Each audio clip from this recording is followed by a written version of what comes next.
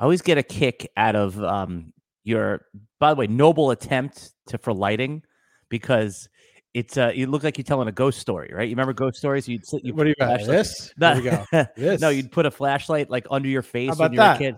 That's I mean, good. it's good enough. It's a desk lamp, it's a desk lamp. That one you had me buy is a piece of shit and it doesn't work. That other one, I wasted sometimes like it's not the tools, $20 on that. Sometimes not the tools, it's the carpenter. Yeah. Also, my camera, as you pointed out, it's like a gaming camera, so it's kind of dim. It doesn't like lighting is everything. That's okay. Here's a message for anyone who's interested in podcasting. Yeah, is sound first, right? Even before sound. video. Sound is the most important. Sound is most important. I mean, and go. this is the proof. How many times have you been listening to like a podcast and it's so bad the audio, you're like, I can't. You just move on, right?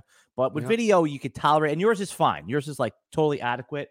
And it is a pain in the ass to get to like that point, but it's a lot of experimenting. But if you seriously want to get into more video, which I think you should, especially on some of the platforms that you're on, I think that people form a better connection with you when you're on Nostr and Twitter. If you're actually putting out your takes, not just in writing, but sometimes a 30-second video, it'll serve you well.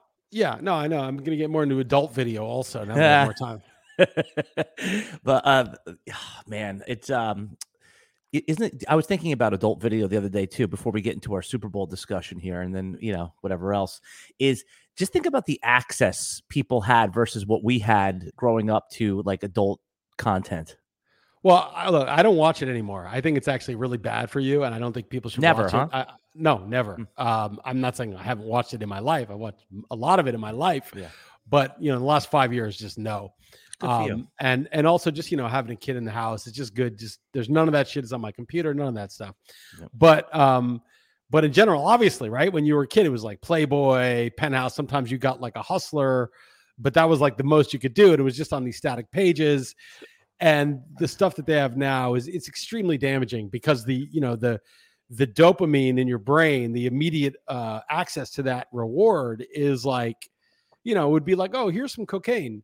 Oh, you're 12. Here's some cocaine. Go enjoy. It's really bad. And I don't know what the long-term results are going to be, but I can't imagine it's good.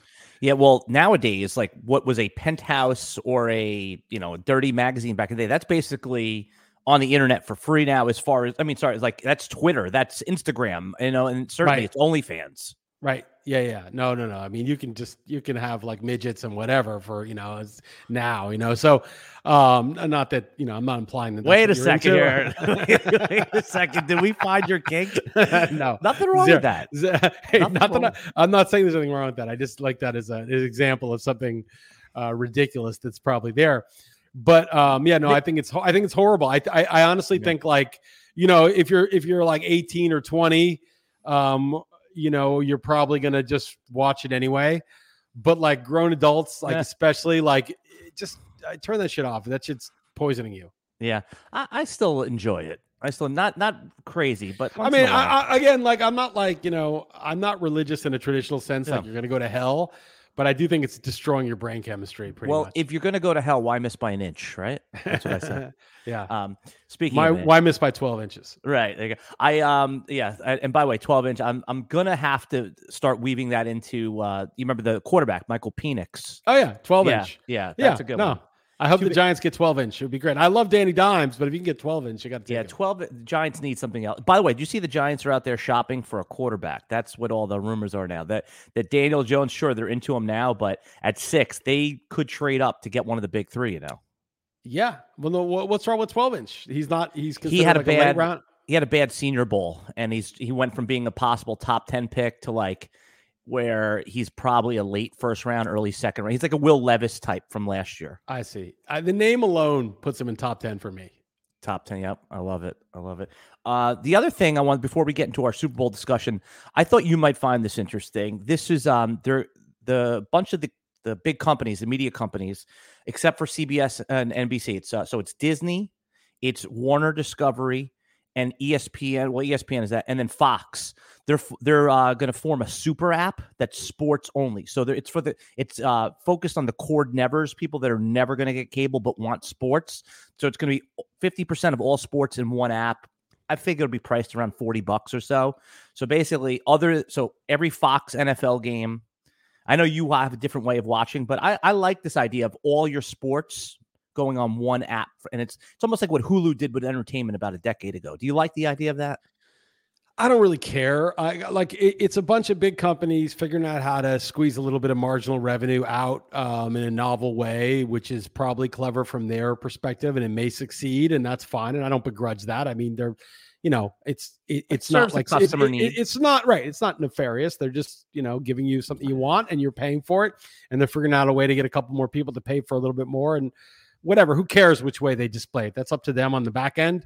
But I do think like we're going to be moving to an era where like all those middlemen are not necessary, and it's going to be just direct, like literally the NFL is going to sell, right to the customer without like these media, you're not going to need, advertising is going to get more obsoleted. You're just going to pay like, I think like, once the internet of money and Bitcoin and sats are the currency on the internet, you're just going to be like, I think there'll be packages, but you could also be like, all right, I'll pay $1 to watch the Super Bowl, or 50 cents or 20 cents or whatever directly.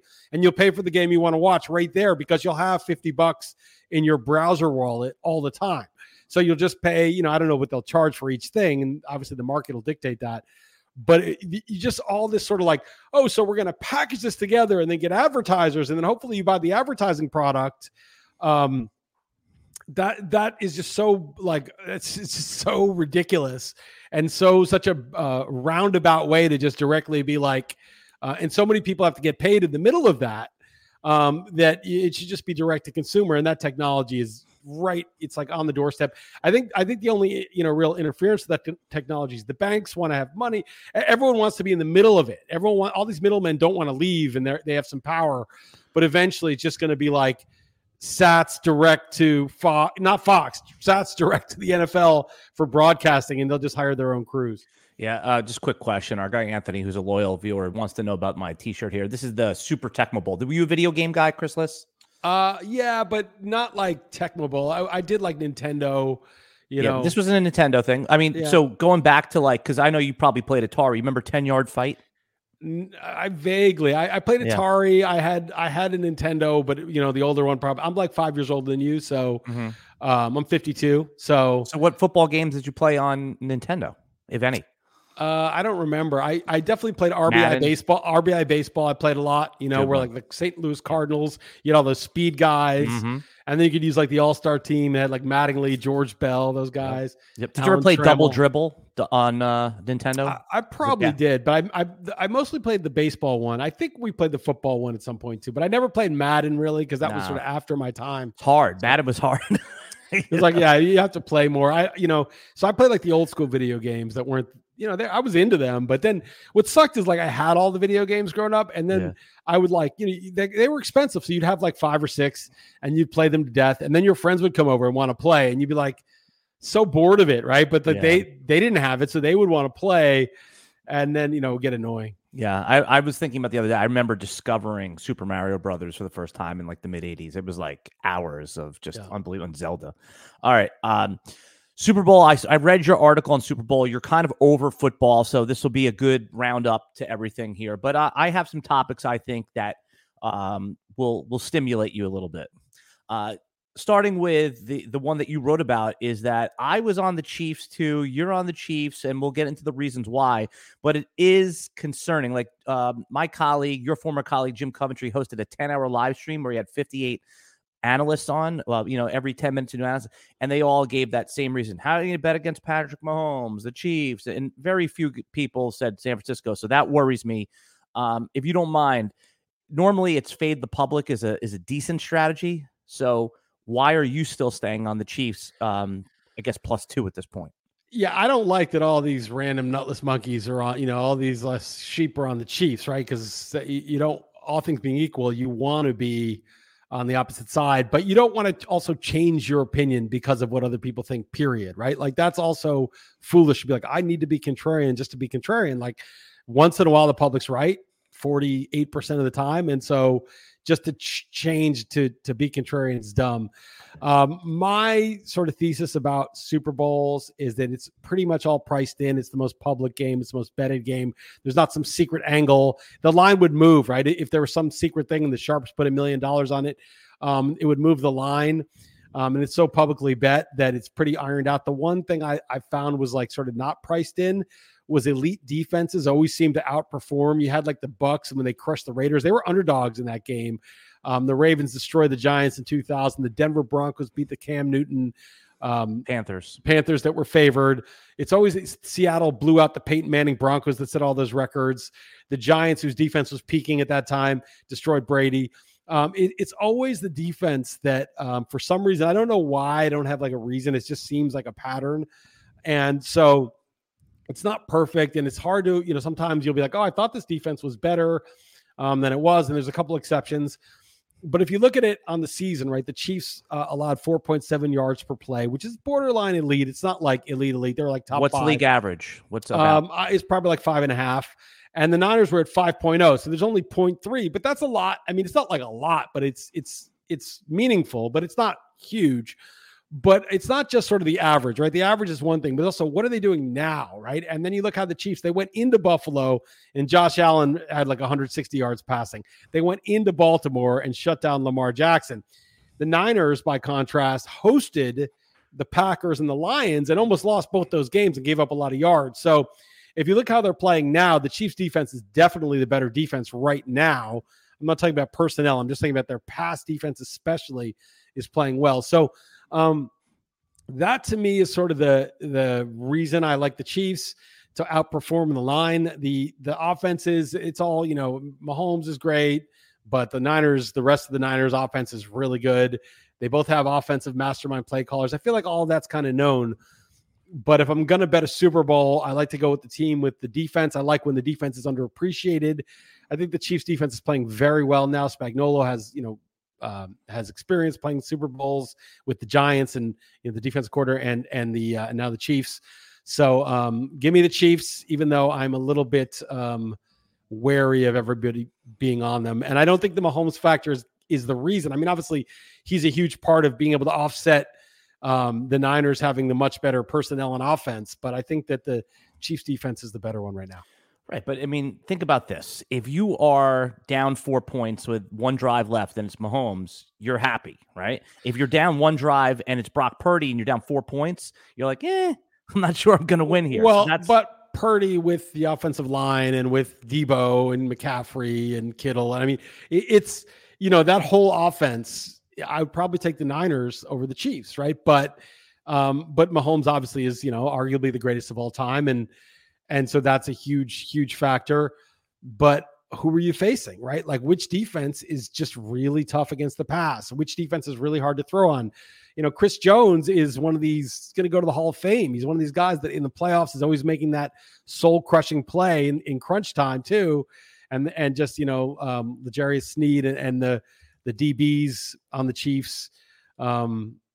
Yeah, I mean, again, it's not like I'm not strong on this. I don't like that everyone's on them, but I almost feel like they're on them for the wrong reason. Yes, Mahomes is a factor. That's completely priced into the line. Obviously, if you had a league average quarterback on the Chiefs, this line would be 8, or something like that, maybe more. But the Chiefs defense, I don't think is entirely appreciated how good they've been playing.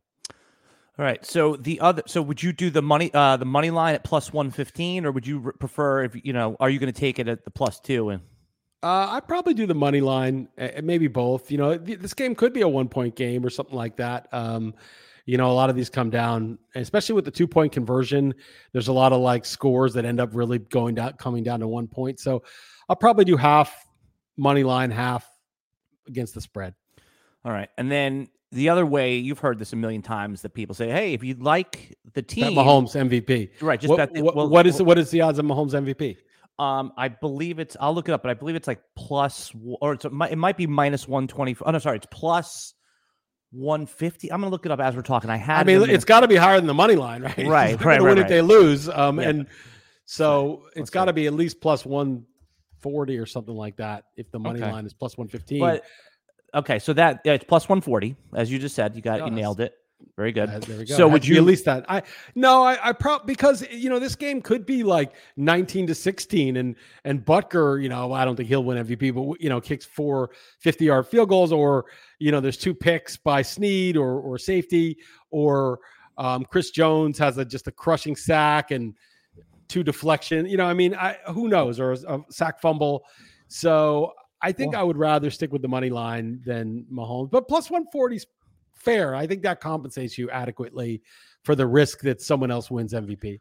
So a couple, I titled this outrageous props. So I have a couple outrageous ones. Again, not totally outrageous. Just, we're talking about like MVP right now. So how about Travis Kelce going with Narrative Street that, the NFL, everything kind of goofy with the Taylor Swift stuff, plus 1,400 on Travis Kelce. He could have one of those like reverses they run on the goal line, or he could throw one, or I don't think that's going to happen, but let's say Kelce goes 11 catches for 140 and 2 touchdowns, right? Like that's plausible. Mm-hmm. Is he going to beat out Mahomes in that case? Well, yeah, maybe, if nobody else does anything, right? But if Rashee Rice catches one and then Mahomes runs one, then he can't. Yeah, but 14 again, I think that's fair. There's the narrative thing, maybe, could be. And Mahomes has won 2 of the, both MVPs, and when they've in the last 2 Super Bowls. So it's not in a row. The last 2, they won. So maybe there's a little fatigue on Mahomes sometimes. I mean, it's a voter subjective thing. Yeah, but voters, they're really going to be like, I think the NFL too. If you want to get into like Narrative Street, like Brady was criticized in the NFL for being soft this year. Brady versus Mahomes is really the only question anymore of who's the greatest. You give Mahomes a 3rd Super Bowl MVP. That's pretty good. But I don't really care about all that. Unless you think the NFL's fixed. No. I don't really care about all that. I think that I think the odds are more or less correct that if the Chiefs win it, what's Chris Jones to an MVP? I think that might be it's like plus 10,000 or something like that. 100 to 1. Because let me double check that. It might be. Yeah. Let me see. Super Bowl. Here we go.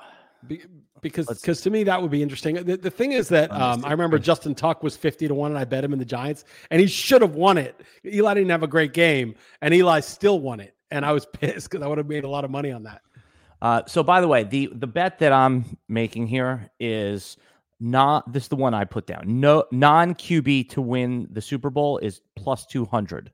I made that one.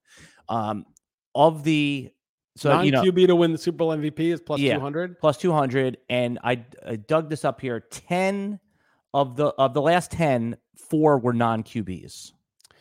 Right, but you're basically saying the Niners are going to win the Super Bowl because Purdy. If the Niners win, there's a good chance it's not Purdy, right? Because it could be any of those guys. You want to hear the last 10? Yeah, the last 10 were Malcolm Smith on linebacker, Seattle. Right. Tom Brady, Von Miller, linebacker, Denver. Tom Brady, Nick Foles, Julian Edelman, wide receiver, Patrick Mahomes, Tom Brady, Cooper Kupp, and Patrick Mahomes. Right. It really is team dependent, right? Like it's like if you have that superstar MVP level quarterback, he's much more likely to win. And if you have Brock Purdy, he's much less likely to win, because not only is it, a voter thing and a narrative thing, but it's also the game plan, right? Like Kyle Shanahan probably wants Christian McCaffrey to get the ball 25 to 30 times.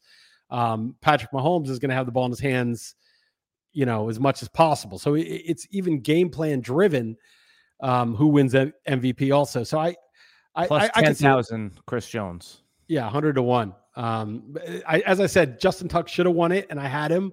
Maybe it was the second one I had him, and he still had a case to win it. But Eli still won it, and Eli wasn't one of those QBs that was guaranteed to win it. So it's going to be tough for just, you'd have to have just a defensive struggle. And, in Vegas, the conditions are going to be perfect. It's not like you're outdoors in a freezing blizzard or something like that, where it's a defensive game. So yeah, it'd be fun to put, $10 down on that or something. On DraftKings, Mahomes plus 125, so lower than than the article I just read. The bigger sports books are like the shittier odds. Like DraftKings is shaving more rake. As they should, because people are going to bet it anyway.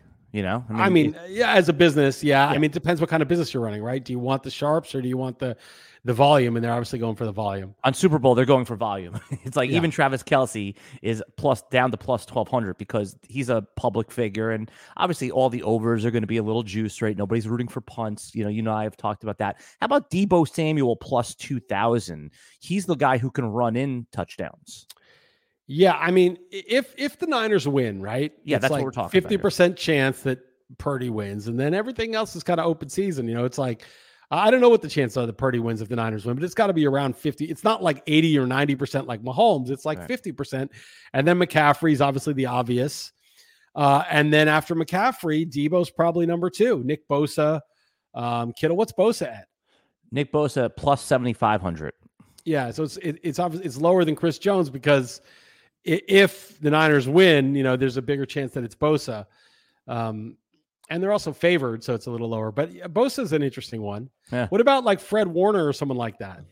So Fred Warner, that's actually a good one right there. So Fred Warner, MVP. I'm looking it up now. I don't even see. Oh, yeah, plus 12,000. Yeah, 120 to 1. I mean, so here's the thing, right? Like somebody's going to guard Kelce, and I think Kelce's had an easy matchup against Buffalo. They had a guy like off the street covering him, and he dominated. And they said, "Oh, they're going to shut him down. Baltimore has really good linebackers," and he dominated again. So a lot of it's just the rapport with Mahomes, and he knows where he's going to be, and it's very hard to deal with that. But if you're the Niners, right, like you're probably going to try to take Kelce away and make even Rashee Rice, who's not used to this kind of moment and this kind of thing.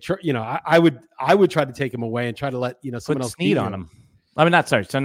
I was thinking of Ayuk for a second. Yeah. But yeah, you want to double Kelce and you try to say put the pressure on the rookie. Yeah, I put the pressure on a rookie who's not, been there before, who doesn't, Rashee Rice has definitely progressed and he and Mahomes are on the same page, but it's not that sort of like sixth sense where like they know exactly what each other are going to do. Obviously, Kelce and Mahomes is like Gronk and Brady. It's just they're so familiar. I would, so you could see Kelce get taken away, and the guy take him away, and if he makes a pick, and the Niners win, that guy could win MVP, especially if let's say Purdy hands off to McCaffrey 25 times, and McCaffrey goes 25 for like 82 and a short touchdown, and has like 4 catches for 28. Okay, and Deebo has like a touchdown at 62 yards. Ayuk has a touchdown at 70 yards. Purdy's got like, 220 and 2 touchdowns and 2 picks. And it's like a 31-30 game. You may have the defensive guy that shut down Kelce and has a pick and in a forced fumble or something. There's some scenarios where weird guys on the Niners win it. Warner would be interesting. But there, it could be Bosa, it could be Warner, it could be a random that we don't even see coming. Well, that's why I like the non-QB. You get a lot of those guys in there too. It's not great. But you're only getting 2 to 1. I mean, it's like you really want to get like to me, like, look, I don't care about winning $50. Like, I want to put $50 down and win like a couple grand. That's the fun of it. Yeah. Couple other. We're going to talk about anytime touchdowns in a minute, also, because I think that one's a popular one. What you talking about, like the nutless monkeys, all on the Chiefs side. The other bet that like everybody is on is the Isaiah Pacheco overs. It's like 68, 66 on yardage right there. I mean, I hate to agree with the crowds again, but it seems like if they're going to run the ball and that would be a smash, right? I mean, is that, or can you see, because I really do want to fade the public on the Isaiah Pacheco stuff, because there's literally, that was like 90% of people that came on the live stream said that. Anything there with the? Yeah, I mean, I don't have a strong opinion on Pacheco. I think he's a good running back. I think that, he's the only game in town really for them. And so, especially if the Chiefs are winning or competitive, he should get 20 carries. I mean, he should. The Niners probably know they want to do that. But I mean, Kelce, Pacheco, and Rashee Rice, there's really 3 guys on the Chiefs that get the ball, right? Like these like MVSs, and I don't know if Kadarius Toney's going to play. He's back. No, he's back. He's going to play. I mean, these guys are very dangerous. The fumble penalty, like the Mecole Hardmans and Kadarius Toney. It's like I don't even know why they're playing with fire. You need like a DeMarcus Robinson, like a total scrub who'll just block and not make a mistake. Like Tony, the Chiefs, Tony had a touchdown last year. Oh, he was actually important in last year's Super Bowl. And so was Sky Moore last year. Yeah, Sky less, or ground more. I mean, these guys are scrubs. I mean, they're not just scrubs. Scrubs are okay. Like Demarcus Robinson's a scrub, but he blocks. Or who was the guy on the Niners? Juwan Jennings. No, who's the guy? Yeah, Juwan Jennings, Kyle Juszczyk. Yeah. These guys. Well, Juszczyk, is kind of famous, but Juwan, these like blocking types that you're like, yeah, that guy's useful, right? Like that helps, but. Man, Kadarius Toney is just like you're really rolling the dice on that guy. Yeah. So anytime touchdown stuff is interesting because all right, you're not going to get any value on the McCaffrey stuff. It's like minus 200 plus at this point. So if you really want the McCaffrey stuff, you have to go first touchdown or last touchdown because that's where you get like the plus 400-ish odds. Right. But is there any one of the ones I made here was I like Kittle. What's Kittle getting? At any time touchdown? Yeah. Oh, no, or first touchdown. Okay, so I'll give you the difference right here. This shows you the difference. So anytime is 165 plus one. Oh, that's it? Okay. Yeah, that's it. But listen to this. First touchdown plus 1,000, last touchdown plus 1,200. Yeah, well, that makes sense because, what's the over-under? Like 50 something? So 47 and a half. Right. So they're projecting probably 6 touchdowns combined. Mm-hmm. So 3 for the if it's 10-1, right, and then you're getting 160, it's six. It's basically 6 times it's 1/6 the likelihood. So it's like, yeah, he's getting one of the 6 touchdowns. So it's all lined up, right? The odds are all kind of there's no advantage one way or the other between the anytime and the first touchdown. So you were talking about betting a little to win a lot. I took Noah Gray. He had 5 targets in the last game and plus 5,500 first touchdown. That was the one I actually made.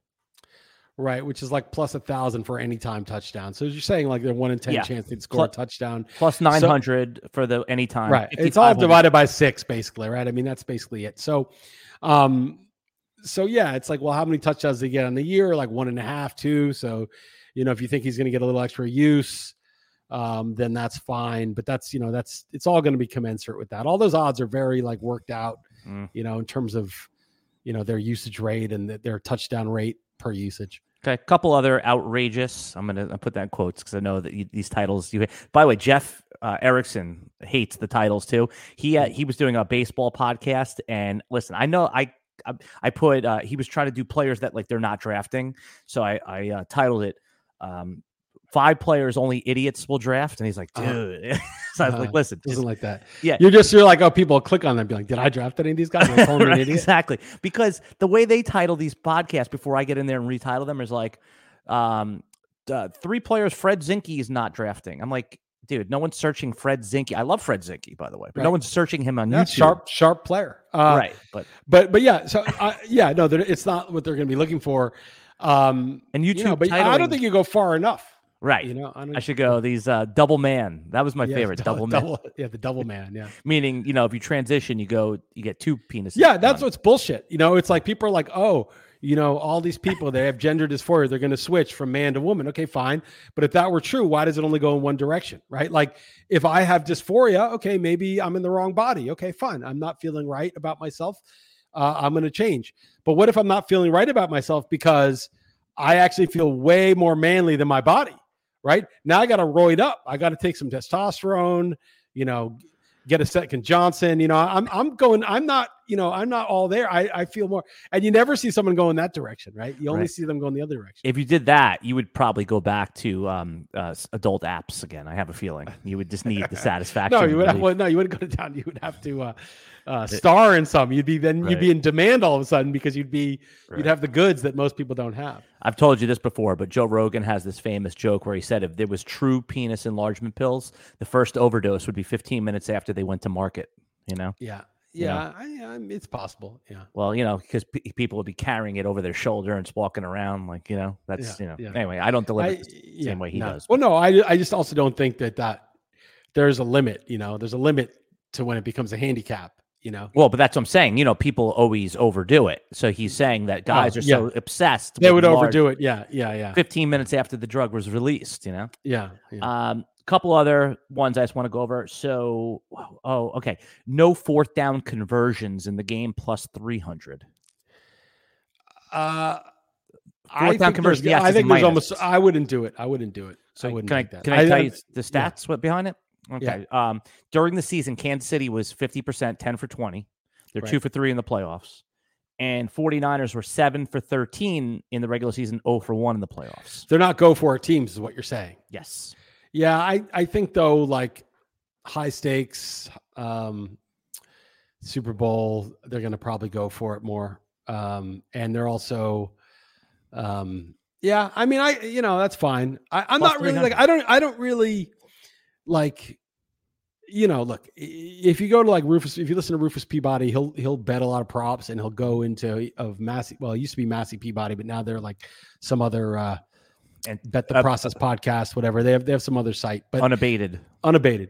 And they sort of go through all of the data and are really rigorous. And they're like, oh, this is a slight edge here because stuff like that. They'll contextualize it for the game. They'll look at the season long percentages. They'll find a little edge, but they won't do it at DraftKings. They'll find a sharp book where there's like proper odds, and they'll bet it, right? Okay. And they'll lay out like $100,000 or more, $500,000. I don't know how much they're spending now, but they'll lay out a lot and do a lot of investments in this game and in all the places where they find like anomalous odds.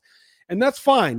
That's like really hustling, grinding it out, and really, it's like a professional way to do it. And it'd just be like a stock trader, like a professional not even a portfolio manager, like a trader, an everyday trader at a large firm using a lot of analytics and models and stuff to do it. And that's fine. But the person listening to this podcast, anyone listening to us, is not that. And I just feel like that you got to understand it's a different game, right? Like there's like, I was always talking about this. I probably talked about with you, like in the NFFC, there's like the Nelson Sousa guys who have 100 leagues, right? And they're like, well, I've got X amount of share of this guy.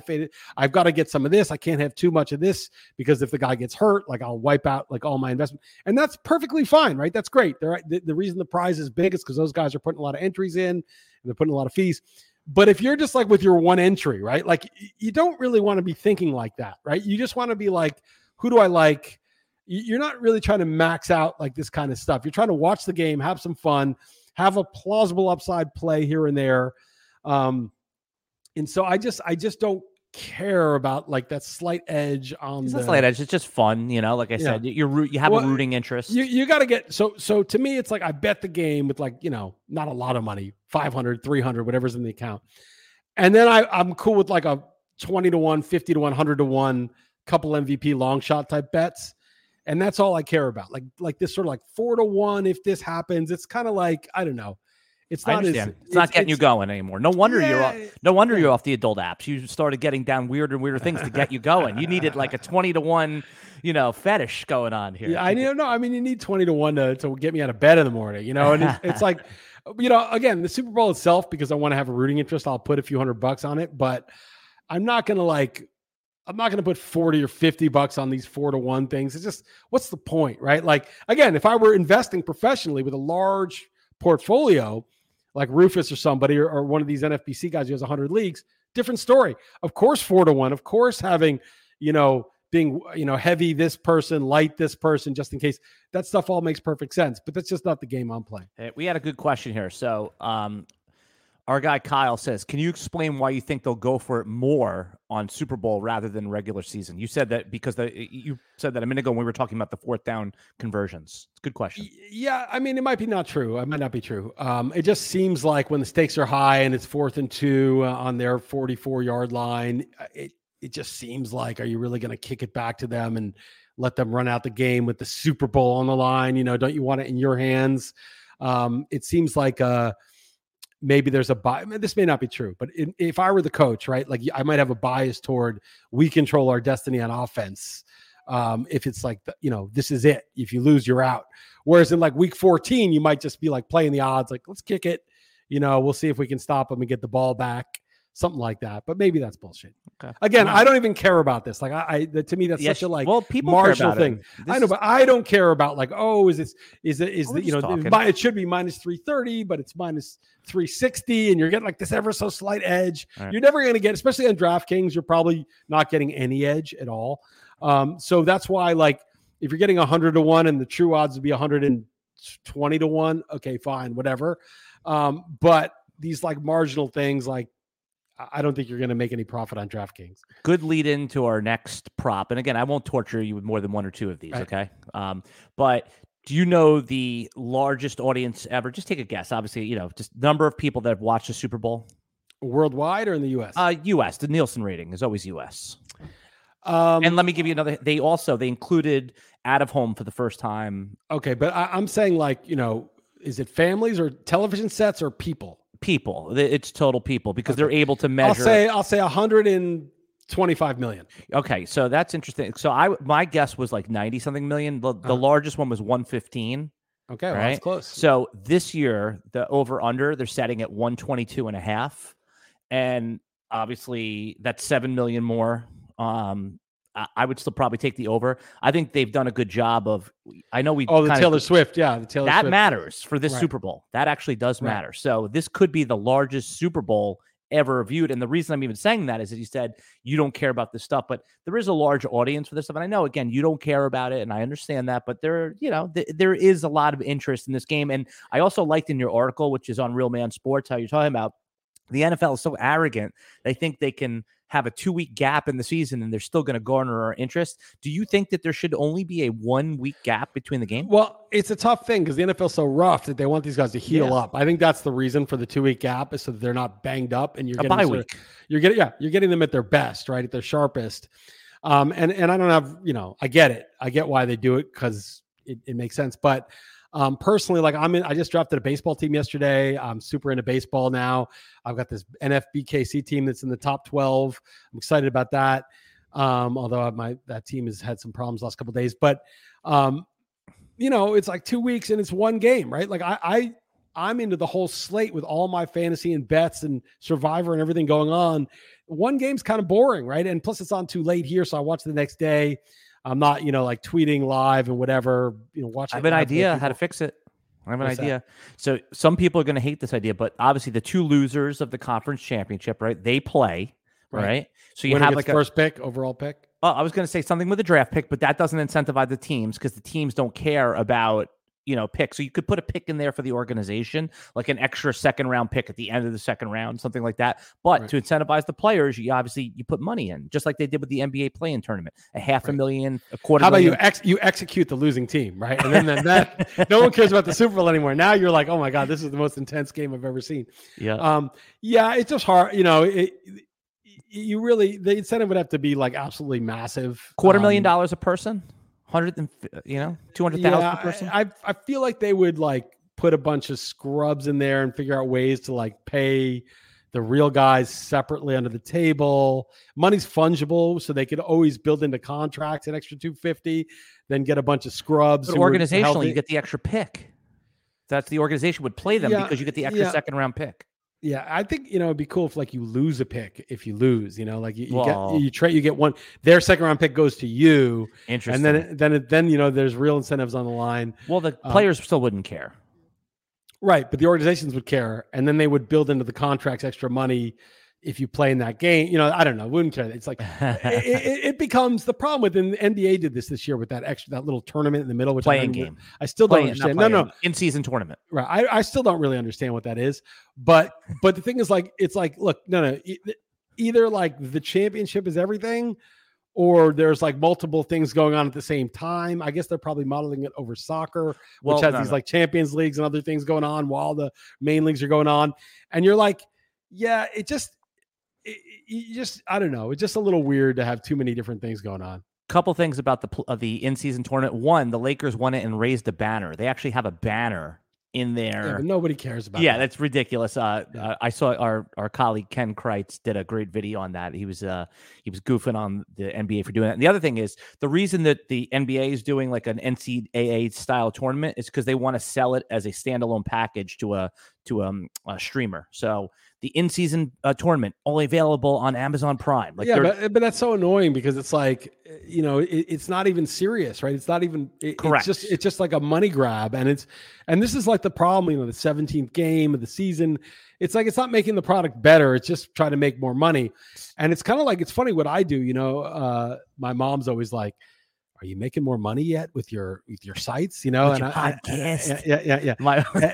And I'm like, yeah, it's like, are you making money? It's always, that's the question. I say, dude, well, so funny. I say, you know, that's not the, you know, I'm trying to ask myself a different question. Like, how am I going to make it more compelling? Value. How am I going to add more value in this? You know, how am I going to, I don't mean value like tell you who to draft or the waiver wire, because I don't give a shit about that, but stuff that I'm interested in. You know, how am I doing a better job making a better product? That's the question I'm asking. And I think that's the question the league should be asking, is like, how do we make a better product, right? Not how do we get more money in the short term, because long term, you know, the better product, and this is a longer rant, but in society, it's like, how do we make more money the next quarter? And then Boeing has these bolts that are like falling off the doors, you know, how do we, you know, and then you have BlackRock, you know, trying to incentivize with DEI stuff. And then it's like, oh, we'll put more institutional money in, you know, and include you in our indexes if you do these incentives that have nothing to do with the product. In fact, they're counterproductive. And so you have society like falling apart, you know, and really the question should always be, how do I add more value to the customer? And the customer then over the long term will see the signal of that and be more loyal and want to spend more money. And so these leagues, it's like, how do we do a cash grab to sell to a streamer? It's like, fuck off, you know, like, and any executive that's doing that, well, they're under pressure, you know, from the owners to squeeze as much. Yeah, but an owner, I mean, they're just like stupid and short-sighted. And it's like, yeah, these guys are 80 years old. Some of them are, you know, they're probably going to die soon. And they have 3 ex-wives with, you know, their claws in the, you know, everyone's got their claws in. Yeah, there's just so many, you know, it's this perverse incentives, you know, but so I just have, you know, I kind of just like, the whole thing is bad. And these games, you know, I think the NBA season should be 60 games. And that'll never happen. Yeah, well, you can't put the genie back in the bottle once they've cash grabbed. But you know, I want to see Steph Curry play, you know, 34 minutes a night for every game, and that's not going to happen in an 82 game season unless you want him to get injured. It's not going to happen unless you want half the league, and there already are half the league is out during the playoffs, and the playoffs are like 5 months long, and like by the time, you know, it's like, but you know, by the time like the playoffs are done, you're like so sick of it. So. You know, everything is just so screwed up that they just, you know, the sports leagues existed initially because it was such a compelling product, because that was the only basis you had. But whenever these businesses mature and get comfortable, they start to be like, okay, we're set now. Now all we're going to do is try to maximize revenue around the margins. You made the case why the NCAA tournament is so great, right? Because it's, nobody watch. I mean, the casual like myself doesn't watch college basketball until the tournament, or maybe before the conference tournaments, and then it's one and done.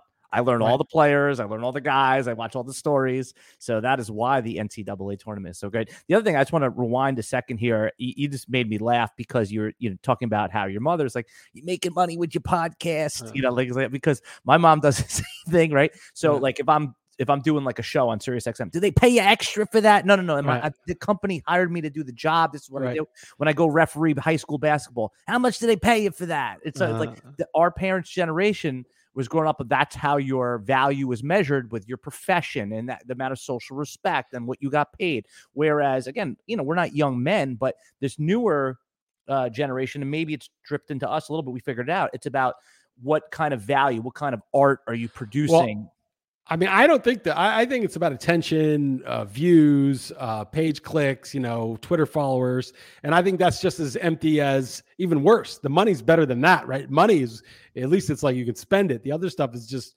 if you can't monetize it, you're fucked. You just spend all this time getting views, and what good did that do you?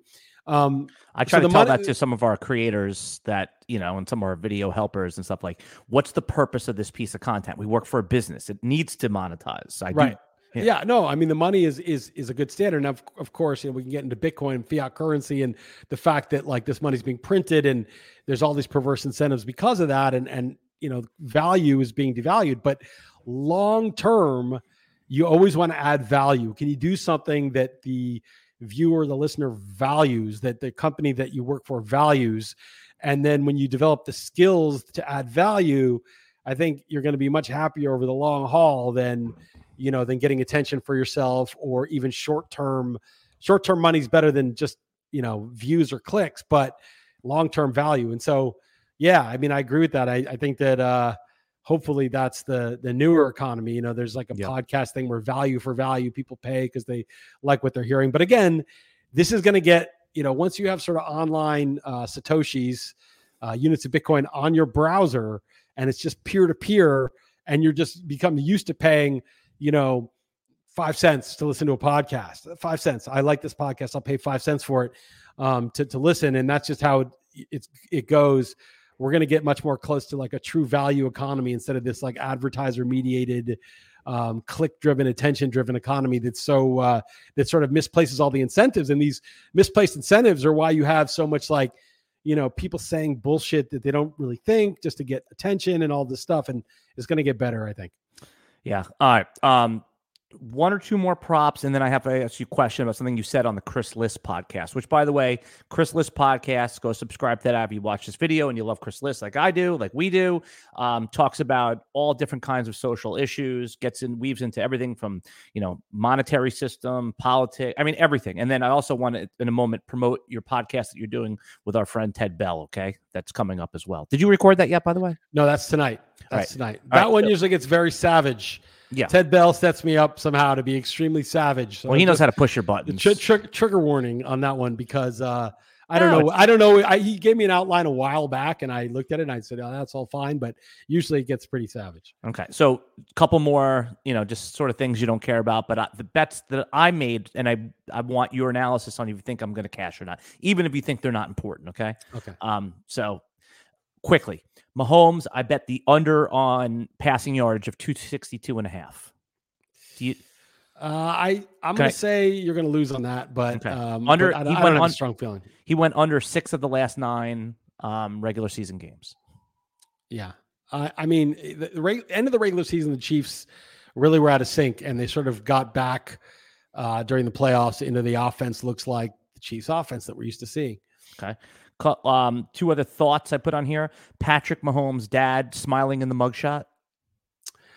Oh, is that not? He hasn't had the mugshot yet? No, he did. He smiled in the mugshot. You didn't see the mugshot? Oh, I haven't seen it. No. So yeah, he got arrested for his 3rd DWI. I heard about that, and I saw that Jason Whitlock was like, "This would be a distraction for me," and I thought, and I did a Real Man tweet on it saying, "Real Man, you know, Real Man has a based Real Man dad is gonna. I'm betting Mahomes now. I'm betting the Chiefs now." The joke is that Patrick Mahomes' dad distracted from Taylor Swift. That was the joke that I saw out there that I thought was cute, you know? Yeah. And then the last thought I had here was Bill Belichick and Mike Vrabel, no head coaching jobs in 2024. Yeah, the nerds have it's gone too far toward the nerds, right? Belichick, I don't know, because Belichick, you know, if the NFL were fixed, Belichick's the perfect. All of a sudden he can't coach, but it's gone too far toward the nerds with Vrabel. I heard a podcast on The Athletic, and there's a lot of nutless monkeys there, but basically like, it was like, oh, he's too, you know, I've heard from an exec, he's too big and imposing and they don't like that. And it's like, yeah, like they only want a nerd with the spreadsheet, and there's value add to the nerds, especially when it was all jocks running these organizations, these nerds that could point out things that the jocks weren't aware of were actually added a lot of value. But now I feel like the pendulum is swung the other way too far. And it's like Mike Vrabel's a leader of men. He had respect. The Titans outperformed their personnel, you know, most years. Tannehill, you know, they got to the championship game. They easily could have made the Super Bowl that year. The Bengals beat them. That was sort of a 50-50 game. That was a really good team. And so I wish the Giants, you know, I like Daboll fine, but I mean, I wish the Giants had, you know, Vrabel, you know, as their defensive coordinator or whatever, or even a head coach. Yeah, as a Jet fan, I would literally pack Robert Saleh's bags for him and bring Vrabel in. So yeah, I'm shocked that he didn't get one job. All right, so at this point, if you're watching this video, this podcast, we're going to leave football. Rewind if you grab in the middle for all of our outrageous prop bets that we're making here.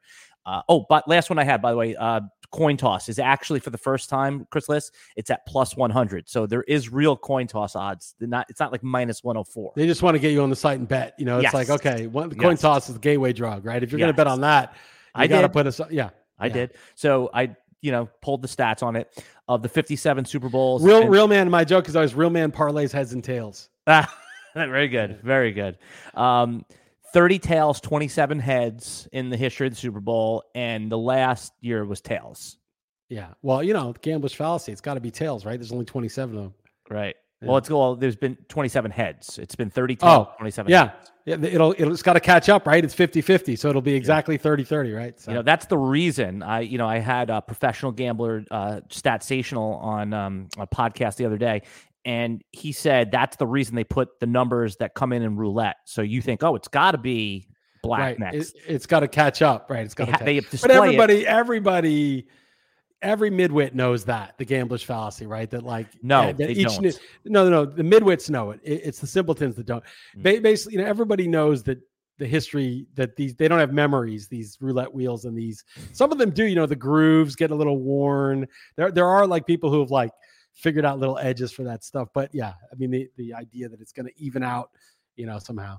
So what are you gonna? If I gave you a free 100, what would you bet here? Heads or tails? It's always heads. Oh, really? Yeah, of course. All right. Interesting. Obviously. All right. So so at this point, we're gonna leave football. We're gonna talk some other stuff. So if you don't want to hear any of this other stuff, we had a good season with you. Liz is gonna be switching over to baseball. And we'll go from. Oh, you're out on baseball. Yeah, I can't. And next week also I'm gonna be in LA. So right, you're gonna be out because I have to go hard football right now. Dynasty stuff. We're doing we're starting a new football page. I really need to go on that. But I have some other stuff because you talked about the RFK interview with comic Dave Smith. I watched the whole interview. Okay, not just the clip. Right. So you do get. So if anyone wants to see that, Dave Smith, the comic, who is now a political analyst, good political analyst, by the way, good commentary, I should say, and interviews RFK, presidential candidate. And he was basically grilling him hard. And you pointed it out on the Chris Liss podcast, even though he likes him, and that's real journalism. But if you have to go back to and watch the whole thing. RFK, he's got the traditional, our parents' generation's Israeli stance on support them no matter what. And then you have the new view, which is, hey, Dave Smith says, I'm Jewish, but this is getting a little out of control here. So really my question for you is, do you think that more comedians are going to become our go-to journalists, like the Joe Rogans and the Dave Smith, or do you still think that it's going to be locked up in the mainstream media? The mainstream media is dead. I mean, they're just dead. They didn't do their jobs. They're basically public relations people for the powerful. And so they're losing their jobs because their services are no longer needed because fewer people are watching them because they lost trust, right? Nobody except a bunch of boomers really trusts the TV anymore, like what they're saying on those cable news networks. And so they've lied. They've been busted for lying. Even the people who are the narrative apologists kind of know it's bullshit. But they have incentives professionally. They've been bribed to go along with some of this stuff, but they didn't even know that there's no point in watching those people. So these people a journalist is supposed to hold the powerful to account, right? And they say that everything else is public relations, and they've been pure public relations. Propaganda. So you have they're propagandists for the regime. And basically you have these comics who are real comics, not like the late night Jimmy Kimmel frauds, who are doing propaganda and pretending it's comedy, and it's not even, there's no joke there. It's just literally comedy is exposing truth. It's George Carlin. It's George Carlin, and Chris Rock, it's Ricky Gervais at the Golden Globes, the stuff that the powerful don't want to hear. And so, the real comedians, obviously the fake ones they're losing different style of comedian. That's yuck commercial comedy. The late night guys aren't funny anymore. They're just doing straight propaganda, right? Because it's not funny. The sort of regime approved narratives aren't funny. You'll have the people who it says the line they want to hear with good timing, and so they laugh. But it's not really, they're not laughing. They're just nodding in assent to the message that they are on board with. But the people who are bold, and the real comedians, the George Carlins of the world, they will say something that is, you can't say, you're not supposed to say, but they'll say it with the right timing, the right delivery, and people laugh like crazy because it's taboo. And they're walking on that very fine line. The court jester was the only one who could tell the king the truth without getting his head chopped off. And this is the role of comedians in society these days. And the real ones, always, by the way, not these always. It was the Lenny Bruce before that, and of course, but even back 1,000 years ago or 2,000 years, it was the court jester could get away with it because he had the skills, the timing to sort of be funny about it, right? Right. If call the king fat or whatever, right? If the joke falls flat, you get your head chopped off. So there's high stakes to get the joke right. And so everyone could have a good laugh, and it was like a release valve for society. And so some of these guys are more courageous, and Dave Smith's one of them. I mean, now there's more people doing it. May I interrupt you for a second here? You're talking about this court jester. Did you ever see History of the World Part 1, the Mel Brooks movie? I did see it, but a long time ago. Yeah. So Mel Brooks, his name, he's in like Roman society. His name is Comicus.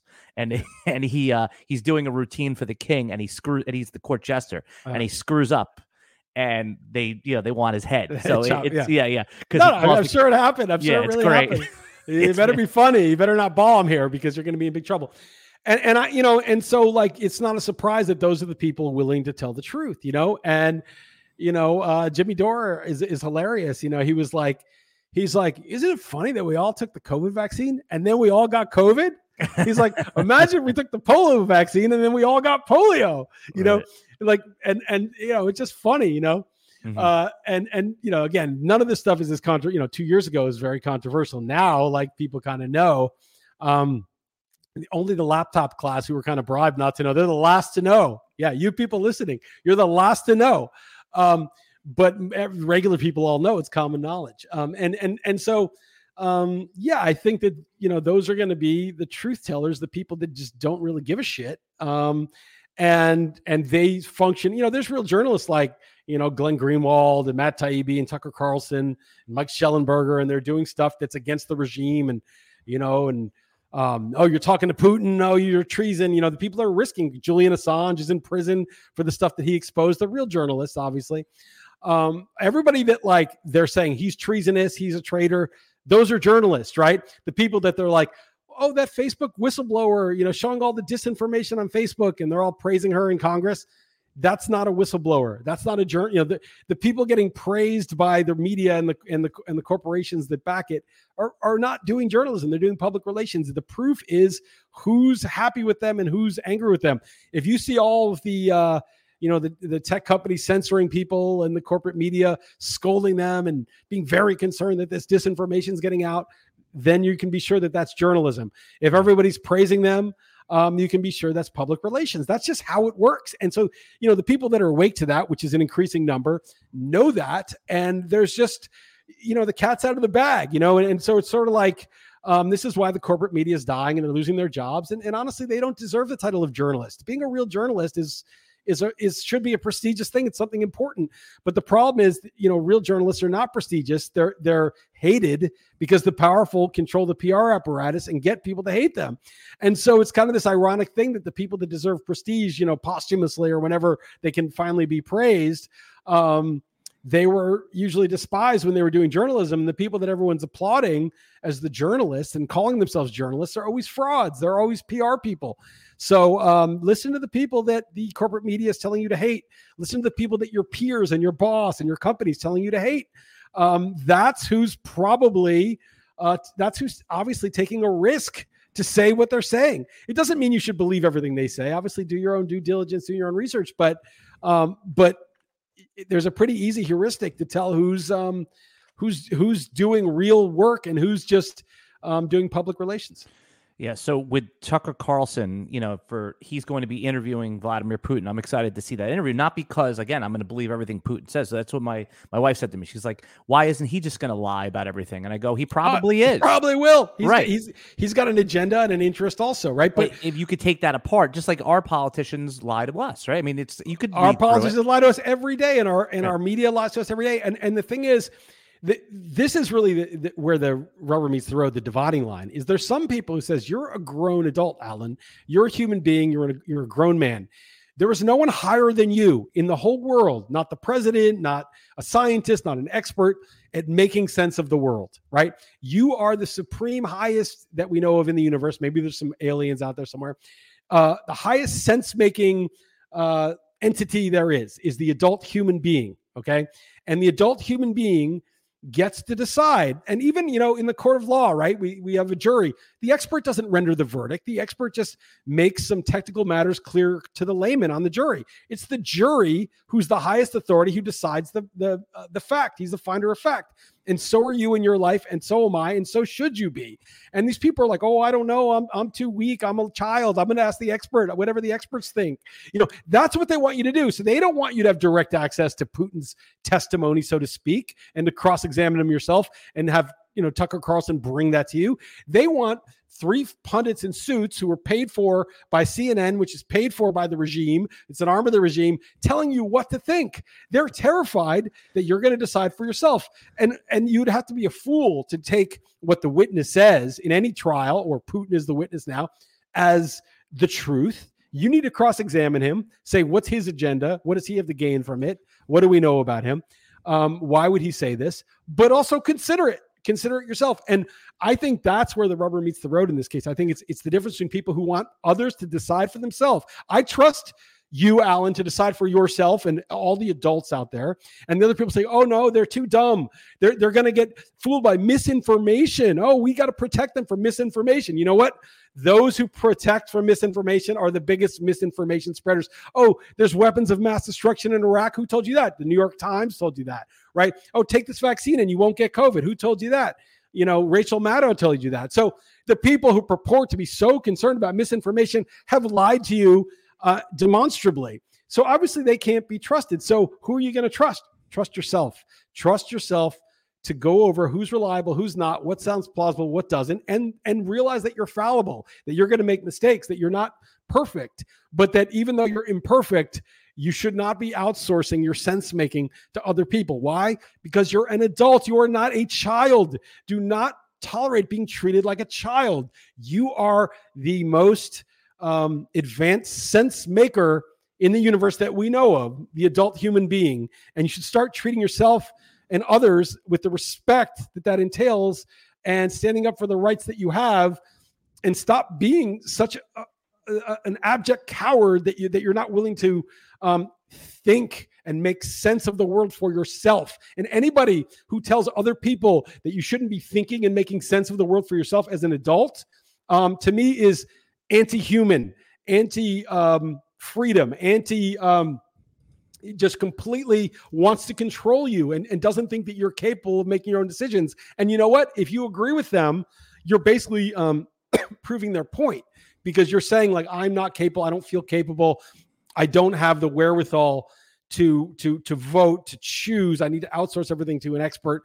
And you're basically ceding not just your rights, but your responsibility as a human being. So yeah, very well said. I thought the best example that put the light bulb on for me in the Chrysalis podcast was when you said you would never let the witness render the verdict, right? And the witness is someone who's giving the testimony. In this case, you would let the layman, the normal person. That's how we do it here. So you're the layman, you're the jury when you're the ordinary person, and you never even let an expert witness, right? I'm the medical blood spatter examiner. So right. I'll tell you, when the blood spatter's this, usually the bullet came from here. They have these guys who clarify things and then the cross-examiner. No, well, that they get another expert says, no, in my experience, it happens this way. They clarify a couple of things, and then the jury listens and says, what do I think about this? And you're the juror. Yeah, that's right. Yeah. Very well said. By the way, in the Chrysalis podcast, did you change the cover art to you inside of a cell phone? Yeah. So I have an in-house artist. I don't like it either. I hate it. I love you, but I hate it. I liked your old art. Your old art was like clean and pristine. Okay, I'll change it back. So I have an in-house artist who's working for me. She's 11 years old, and she redesigned. I feel bad. No. I told her I don't like that either. She didn't see how it looks like. Now I feel awful. No. Sasha, I love no, don't lie. She needs real feedback. Yeah. But the Real Man Sports, Real Man Wood got changed to Real Man Sports, and that logo, it matches the color of the ground underneath. She did that for me, and she's good. Hold on, I feel awful now. No, it's fine. Oh, I put it out there. I told her I don't like it, and she was like, it's fine, because sometimes she gets lazy. But no, I'm going to put it back. I'm all for having you on the cover. But inside, no. It's too small. Phone. It's like what doesn't make any sense. The cell phone. I told her that. What do you have to do with a cell phone? I told her that.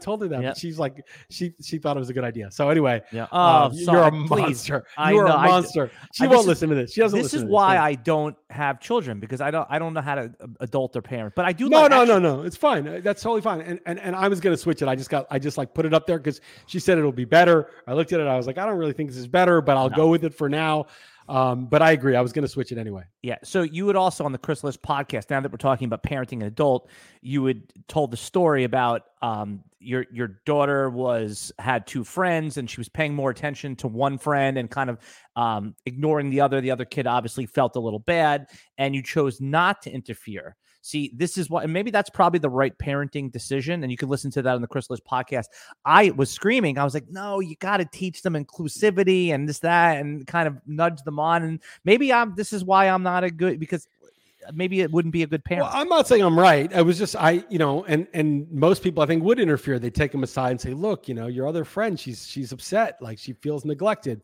And I was going to do that. That was my instinct at first. I thought you should have. I felt so bad for this other kid. But I mean, kids suffer. I think one of the mistakes people make as parents and friends and suffers one thing. But this is like, I mean, she wasn't suicidal. She was it's one of the seeds that leads to low. And what I'm saying, I don't agree. I think people always remember how you made them feel. That's if you're selling something. Okay, I think the reality is, oh, you care, like that you're the one who made them feel bad. Yeah, she'll remember it, right? She'll say Sasha was kind of neglectful of me, and I was pissed, and then she won't want to hang out with Sasha. Right. And she shouldn't if Sasha doesn't like her enough to give her attention, and she shouldn't be friends with her. And feeding a stray cat. Right. Like, why do you have to be friends with everybody? You just part ways. Like, you know what? Maybe you guys don't like each other that much, and you shouldn't be over, and you shouldn't be getting neglected. And the lesson you learn is, well, this isn't really a good friend of mine. And maybe the lesson Sasha learns is, well, I lost a friend because I didn't give her any attention and ignored her. And if she does want to be friends with her, she'll have to make amends or say sorry or something. Or maybe she just never wanted to be friends with her and it was a mistake to get them together. And I just think like nature is healing. Like let nature play out. Time heals all wounds type of thing. Yeah. Well, it may be, suffering's okay. Like feeling bad is okay. Everyone thinks, oh, my kid this is the problem today, right? Everyone's like, oh, my kid feels bad. Let's give him another cookie, let's give him another this, it's like, no, just feel bad. Like, just feel bad. And maybe the reason people can't deal with any trigger or, oh, you said something that, you said something mean about Joe Biden and Biden's the good guy. And now I'm so upset. Like, dude, this is, to me, it's like the problem is the parenting that never let them just feel bad. What's wrong with feeling bad? No, you're right about that. Going back to like when I was in like 5th or 6th grade, and there was this one kid that was always neglected. He was an overweight kid, and I used to always go up to him, hang out with him, eat lunch with him, right? I invited him over. And then what happened? I called him one time. And then you're right, though. He like never wanted to stop hanging out and this, that. And I was like, I just wanted to make him feel good. And then it's much more cruel when he thinks you're his friend. Well, I entertained them. I talked to him for 15 minutes and 20 minutes and on the phone. I took a look. Listen, I didn't love hanging out with him. He was an oddball. He was like the kid that nobody wanted to have. But I felt myself making him feel good, and I don't regret it. But you're right though. It led to. Where does that get you? What does it get? He's not. I mean, you want friends that pity you, that hang out with you because they feel sorry for you because you have right. You don't want that. Right. I mean. It's just like, don't meddle, like he's got his own problems with his own parents and whatever reason he's like that. He's depressed. They're feeding him junk food. They're not giving him attention. Overweight. He was very overweight. They're not giving him attention that he needs, whatever it is they're doing, which is not your problem. Like you're not his parents. Like, and that kid, she may be fine. She probably is fine. She'll get over it or she won't. And that's not our problem. It's not our problem, and the people who try to fix all the problems are causing problems. The people who don't want you to hear the misinformation, the people who don't they're trying to fix everything.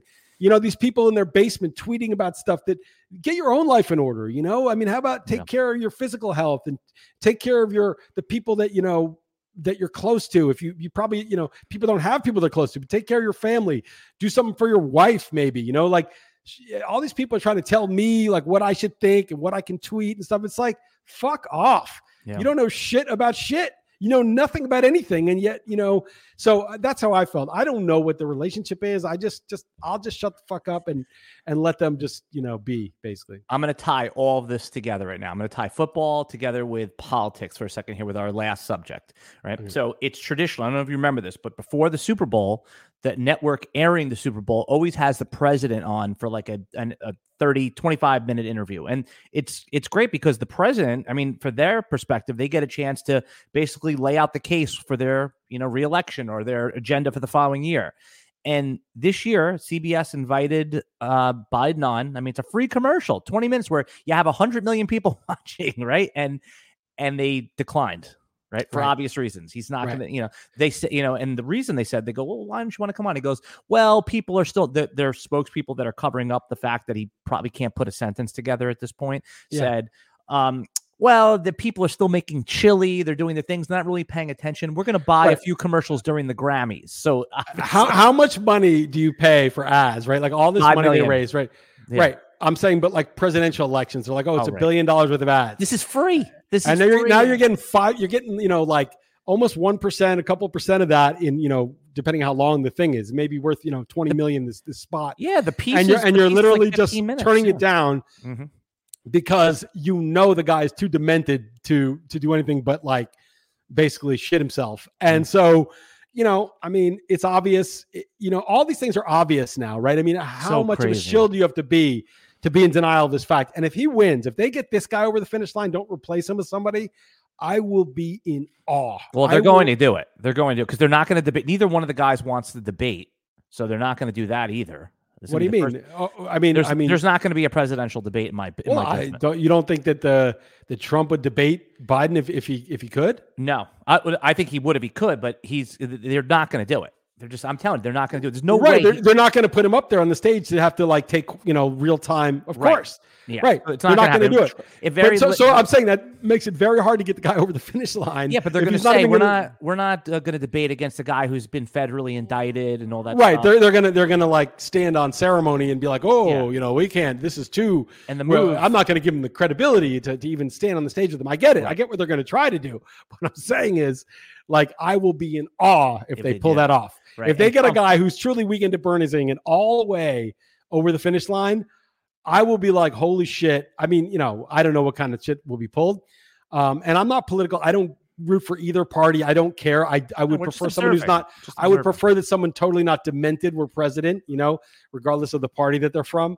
But I would be in awe if they could somehow pull it off because it's just, I mean, the dude is literally like, you wouldn't let him drive your kid. No. You wouldn't. I mean, you wouldn't let him babysit. I mean, this is President of the United States. Listen, the other day, he couldn't remember the name Hamas. He said the opposition because he was like the opposition. So he called Hamas the opposition. So it's basically elder abuse at this point. I mean, the reason Trump won't go and debate either is because he won't go up there and just say, like, say Robert Kennedy or RFK gets in.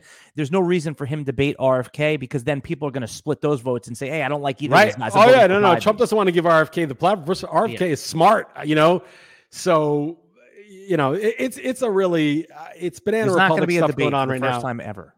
Yeah. I mean, but that's like, what kind of democracy do we really have? Right. It's like, they don't even want you to hear from the president. They're going to make up all this stuff, I mean, it's like, so it's just really like, whatever they were saying about the end of democracy, that is what they're actually implementing. And it's, anyway, I don't need to tell people. I think anybody who's not professionally and socially incentivized not to see it knows. It's common knowledge at this point. And the other thing I thought was funny, I just wanted to run it by you. You may not have a comment on it, but I don't know if you saw the primary from the other night, Nikki Haley, who she lost to in the primary. Yeah, nobody. Yeah. No, but she's a totally fake. She's not like none of the above. Literally. Do you remember the joke from Brewster's Millions, the movie? No, what was it? So in Brewster's Millions, it's a Richard Pryor comedy where he's running for mayor of New York City and he's running, but he doesn't want you to vote for him. He wants you to vote for none of the above. Right. He's like, so he's campaigning. Don't vote for me or this other idiot I'm running against. Right. Vote for none of the above. Right. Nikki Haley lost to none of the above. No, I know. I'm aware. Yeah, she's totally astroturfed. She's a totally astroturf. She's like the Kamala Harris of this cycle. Like nobody's interested, but yet somebody's putting money behind it. And so it's like this fake candidate that like they're pretending, but like nobody organically supports her at all. It's very weird what's going on. I feel like angry, not because of her or whatever, but just that like the normies are like so full, they're lying so bad, they're so attached to something that everybody knows is false. And I'm getting fed up with them. Like I'm getting fed up with like normal people believing their normal shit that is like so obviously bullshit. Like the emperor has clothes and they're faking it so much. And I just feel like I'm losing respect so much for just the normal person who's like like willing to hold on to this and not just face reality. Like I'm seriously out there, like normal people I know, people in my circles, I just am starting to like despise them. I don't like that feeling. I like to, I'm very high opinion of people in general. I think people can make sense of things, but the fact that they're willing to enable such a lie is really starting to wear on me. I'm losing my tolerance for it. Like this pretending, like going along with the like normal people are just like this crazy. I don't know. I'm losing my tolerance. Fair enough. All right, Chris Liss. We started doing this podcast week 1 of the NFL season with some Survivor. Actually, we started a few weeks before that, getting some reps. Right. We're going to wrap here. You're going to continue on. So if you love Chris Liss's stuff like I do, he'll be doing fantasy baseball on the Chris Liss Real Man Sports podcast. This stream, which is going to end up being Fridays at 10:30, is going to be going to Dynasty Fantasy Football. I wish you were a Dynasty guy. We're going to be going heavy into that, where eventually we're going to move this show onto another channel. Go if you want to follow Chris Liss like I do. It's at Chris_Liss at Real Man Sports on X, and then obviously you can follow all his other social platforms from there. Chris will probably come on, and I'll force him to do something around the draft, which he hates, and then I'll force him and post July 4th, once your teams are where they are in baseball, we'll start doing a little football again, and we'll start it up. But I need a few weeks to get this thing going here with football and go all in on that. But yeah, great season. I enjoyed this very much. Anything else you want to tell people about before we sign off? No, realmansports.com, chrisliss.com, and I just hope you don't get fired, Alan. That's all, after all this. No. At least I figured I would get a warning first before that. So, I'll go until I get a warning, and then I'll adjust. Okay, we'll see. Well, that's the problem. When you do a lot of different things, I'm not saying I'm the most valuable guy because I'm not even close to that. But when you do you have a skill set that's hard to replicate easily. They would probably warn you. Right. Plus, they're good guys. They wouldn't. Yeah, I'm just kidding. But I'm just saying. I think I know where the line is. I don't. For me, it's like I got nothing to lose, but I just worry about you sometimes. No, you shouldn't worry about me. And by the way, like I said, I feel like I'm not pushing a line here. We're talking about things, and this stuff is now it's common knowledge now. All this stuff. I mean, as I said, the normies are still in denial, but most people quietly know. Everyone's replaceable, by the way. So it's not in any sense do I ever feel like that I'm immune from, I could do whatever I want. I don't feel like, in fact, I'm grateful. Don't jinx yourself. You just are like worried. You just jinx yourself. Yeah. Well, I'm grateful for, listen, I know you don't take credit for this, but you're the reason that I'm even working at RotoWire. You were the catalyst that got me to do it, that helped me along and get the job. I did forward that email. I did do that. And it's the best job I've ever had. I hope it never ends for me. I would do this to the day I die. As far as, for this job, it's the best job ever. So. Very good. All right, man. Great season from you. And I'll be looking forward to your podcast with Ted Bell and everything else that you put out during the year. Bye, everybody.